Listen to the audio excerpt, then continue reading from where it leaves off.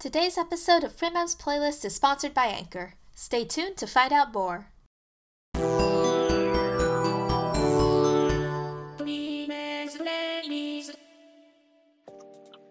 Hello everyone, and welcome to episode 5 of Primem's Playlist Season 2.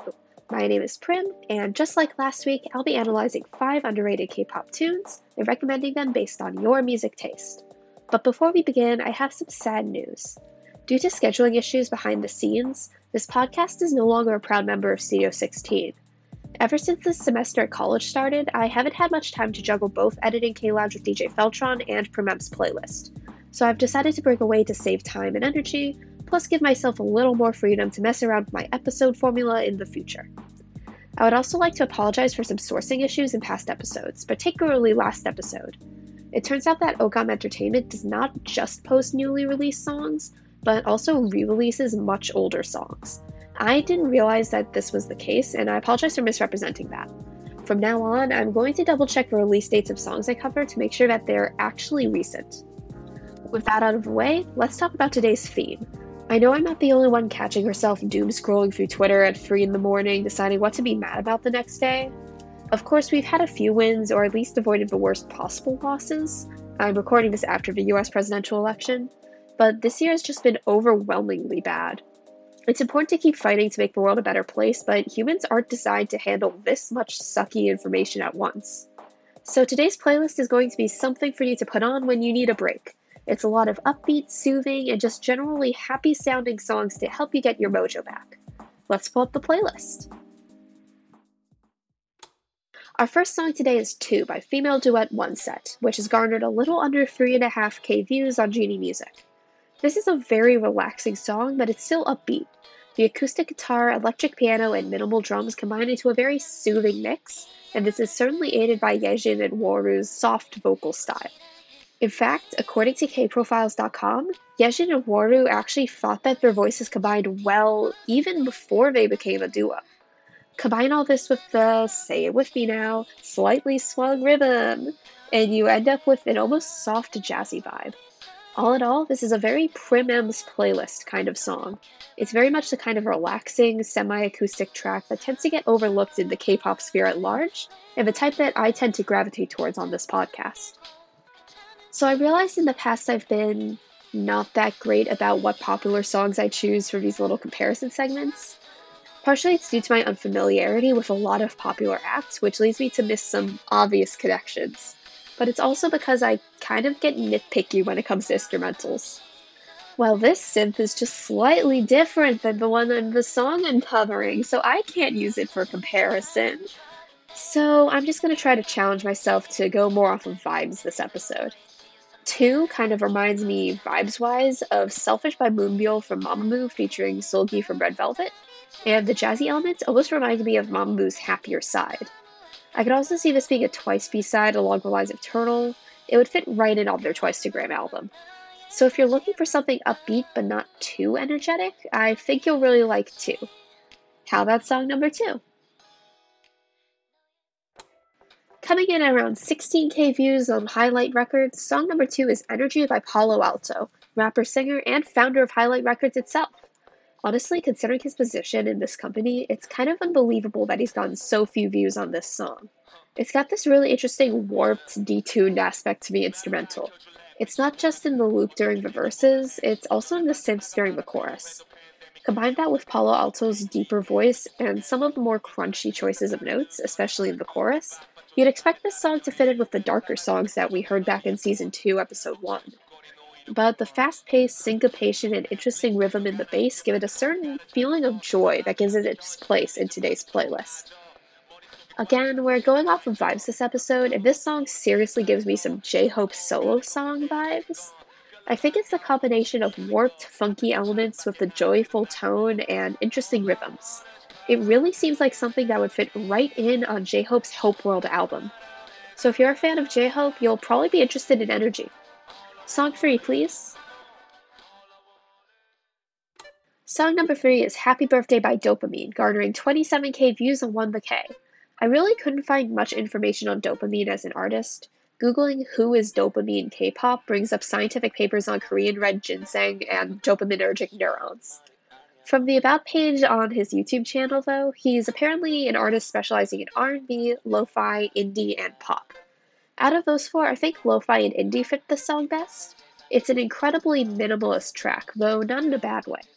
We start off with a single chiptune bloopy synth, beep boop music as Neil Cicierega would call it, before adding very sparse voice-like synths, a fairly quiet bass, and a trap beat. The pre-chorus adds a fast clapping percussion and ditches the halftime tempo, quickening the song's pace, before descending into a much more minimalist chorus. Think Whistle by Blackpink, but with a happier tone and a lot less whistling. This is the case at least until the second half of the chorus, which fills out the instrumental quite a lot more. This song really keeps you engaged with its instrumental changes. The song kind of reminds me of a more minimalist Zico, like if you replace the piano samples in any song with chiptune elements. Same observation goes by Live by Robbie and Chungha, though the lyrics of the song are certainly a lot more happy-go-lucky. It also reminds me of BB by IU, especially in its percussion style. So if you're a fan of any of these songs, give Happy Birthday a listen. Also, sub to Dopamine on YouTube and follow him on SoundCloud, Too Much Dopamine, 2 as in the number, then all letters lowercase. His social media presence is pretty tiny right now, and I think he deserves a lot more attention. Before we continue, let's hear a word from today's sponsor. Today we're sponsored by Anchor, the very same service we use to make this podcast. Let me tell you, Anchor is unrivaled in its accessibility. Anchor lets you make your own podcast from scratch, right from your computer or even your phone. You can record yourself in browser, add stock music from Anchor's own library, and even make simple edits. Or, if you prefer to record and edit in a more familiar application, Anchor also allows you to upload audio straight from your computer. Anchor can also handle some of the more intimidating aspects of podcasting for you. For example, it can automatically distribute your podcast to platforms such as Apple Podcasts and Spotify, and it can even link you up with sponsors. What's craziest about Anchor to me, though, is that it's absolutely free. All these tools, all these functions, and they don't even cost a penny. So, if you have a great idea for a podcast but don't know where to start, I'd highly recommend using Anchor. It's easy, versatile, and free. Let's get back to the playlist. Our fourth song today is Akio by girl group Very Good, with 67k views on Very Good Official and about 22k views on Ogam Entertainment. Don't worry, I checked to make sure it was actually released recently. Fun fact, the word Akio is a Latin word meaning I summon. Looking at the spellcasting symbolism in the lyrics, though, courtesy of Wozumo on color-coded lyrics, it's probably meant to be a reference to the spell from Harry Potter. I have to say, I really love this song's instrumental. I know, Prim M talking about an instrumental, unthinkable. But I have to say, the lead synth during the instrumental breaks is gonna be stuck in my head for the rest of the day, and the way the chords are struck on each beat during the verse almost gives off orchestral vibes, even though the instrument being used is nowhere near orchestral.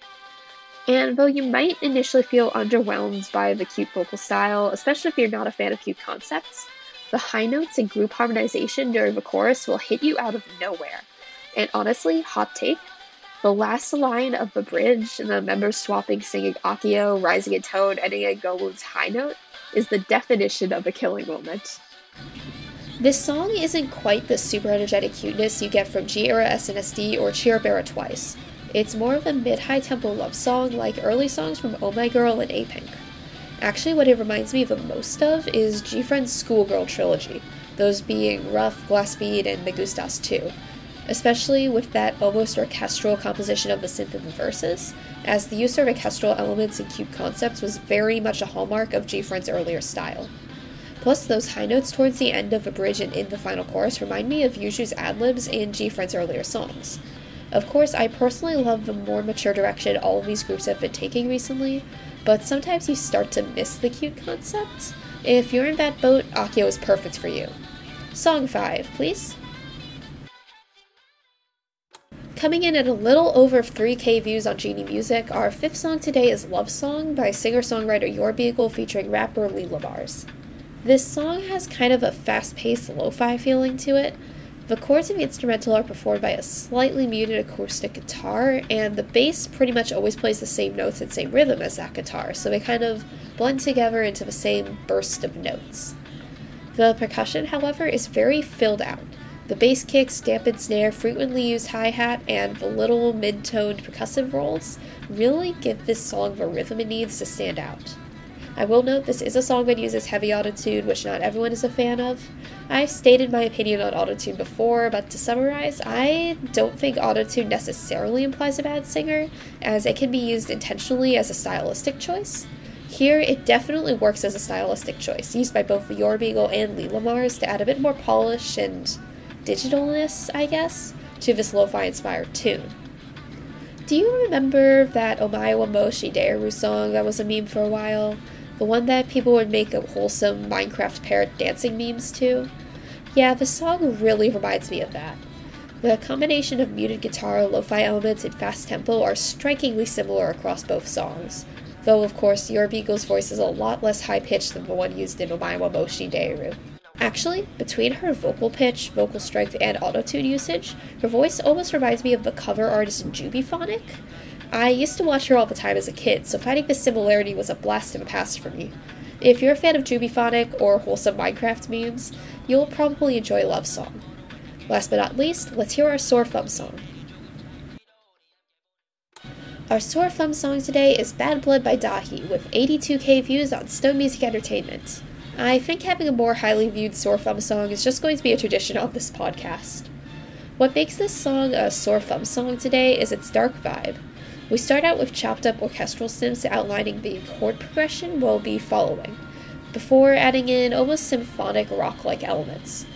As the song approaches the chorus, though, the song almost becomes a remix of itself, adding electronic drum samples to the existing orchestral, piano, and symphonic rock-inspired aspects, as well as further chopping them up. And that's not to mention the almost screaming voice samples in the outro. Of course, on top of all this is Dahi's incredibly strong voice, adding extra impact to the already dark and unique song. My only complaint is the song structure. I really thought that the outro was a bridge about to lead into a final chorus, so the ending was a bit abrupt at first. If you know that going in, though, that really ceases to be a problem. Listening to this song really gave me flashbacks to Paradise Lost by Gain and Echo by Katie. The halftime tempo, powerful voices, and blend of electronic and orchestral samples really link Paradise Lost and Bad Blood in a similar vein of dark, almost desperate-sounding songs. And the rhythm of the choppy violins in Bad Blood reminds me a lot of the synths throughout Echo. So if you're into dark concepts and interesting rhythms, go listen to Bad Blood. And just like that, we've got our 5-song playlist plus our sore thumb song. I hope this playlist will help you get through all the tough times we've been having. I know I've personally been having some major creative burnout recently, which isn't great considering I have a presentation and an essay both due tomorrow. Honestly, working on this podcast really helps me get my butt back into gear, probably because analyzing these songs and writing these scripts just put my brain back into research mode. So I'd like to thank you all for bearing with me as I slowly figure out what I want to do with this podcast, even while my audio quality goes a bit down and I go a bit off schedule with my uploads. That being said, we aren't done with this episode yet. It's time to spin the wheel of segments. And this week's segment is Melting Down Gold.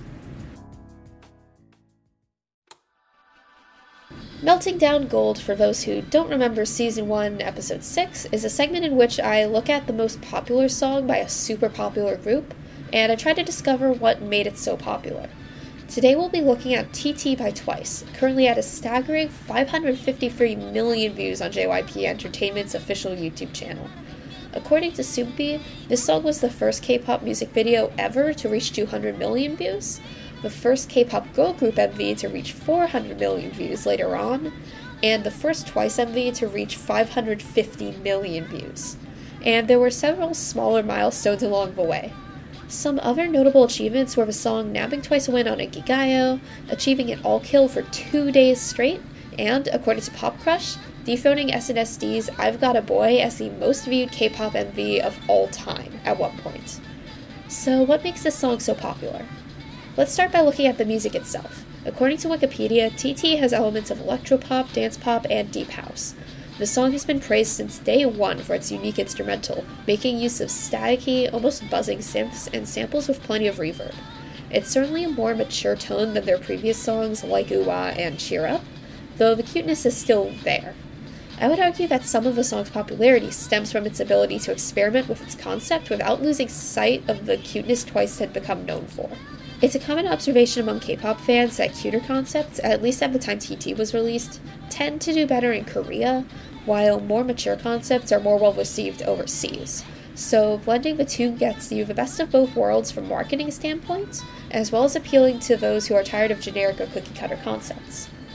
What may be more important to its popularity, though, is the music video. Of course, we can't ignore the novelty of releasing a Halloween-themed music video during late October. Heck, the music video starts off with two kids trick-or-treating, for crying out loud. However, pure novelty, especially release time-related novelty, doesn't get you breaking view count records left and right years after release.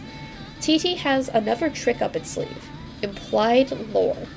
After all, if there's one thing the K-pop community loves, it's MV theories. When you tease your audience with a cliffhanger ending, ominous knocking of doors, and the shocked face of trick-or-treaters, they're going to watch your video over and over again to hunt for clues. Even more so than the concept change, I think this is what made TT so popular. I can actually back both of these points up by comparing TT's popularity to the unpopularity of its successor, Knock Knock. Knock Knock was meant to be the finale to TT, wrapping up all the loose ends, but its connections to TT didn't even start until halfway through the video, and when they did explain things, it was kind of a hand wave.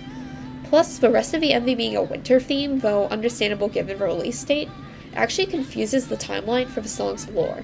Winter generally comes after Halloween. Plus, as a song, Knock Knock goes back to a full cute concept, abandoning the more mature elements that TT experimented with. I don't mean to roast Knock Knock too hard, it's honestly one of my favorite Twice songs, I just personally love cute concepts. But it's easy to see why TT is more popular. And from the retroactive lore building between Signal and Cheer Up to the concept shift from Fancy onwards, it looks like JYP has learned from their mistakes with Knock Knock and really taken to heart what made TT Twice's most popular song.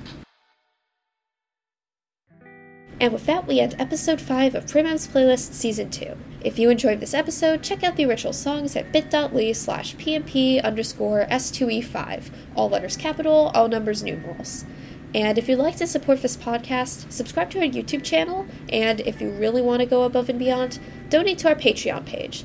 $3 a month for shoutouts and early playlist access, $5 to request a song for me to review. Links to those can be found at linktree/Prim's Playlist. That's linktr.ee/PRIMMSPLAYLIST. Thanks for jamming with me today.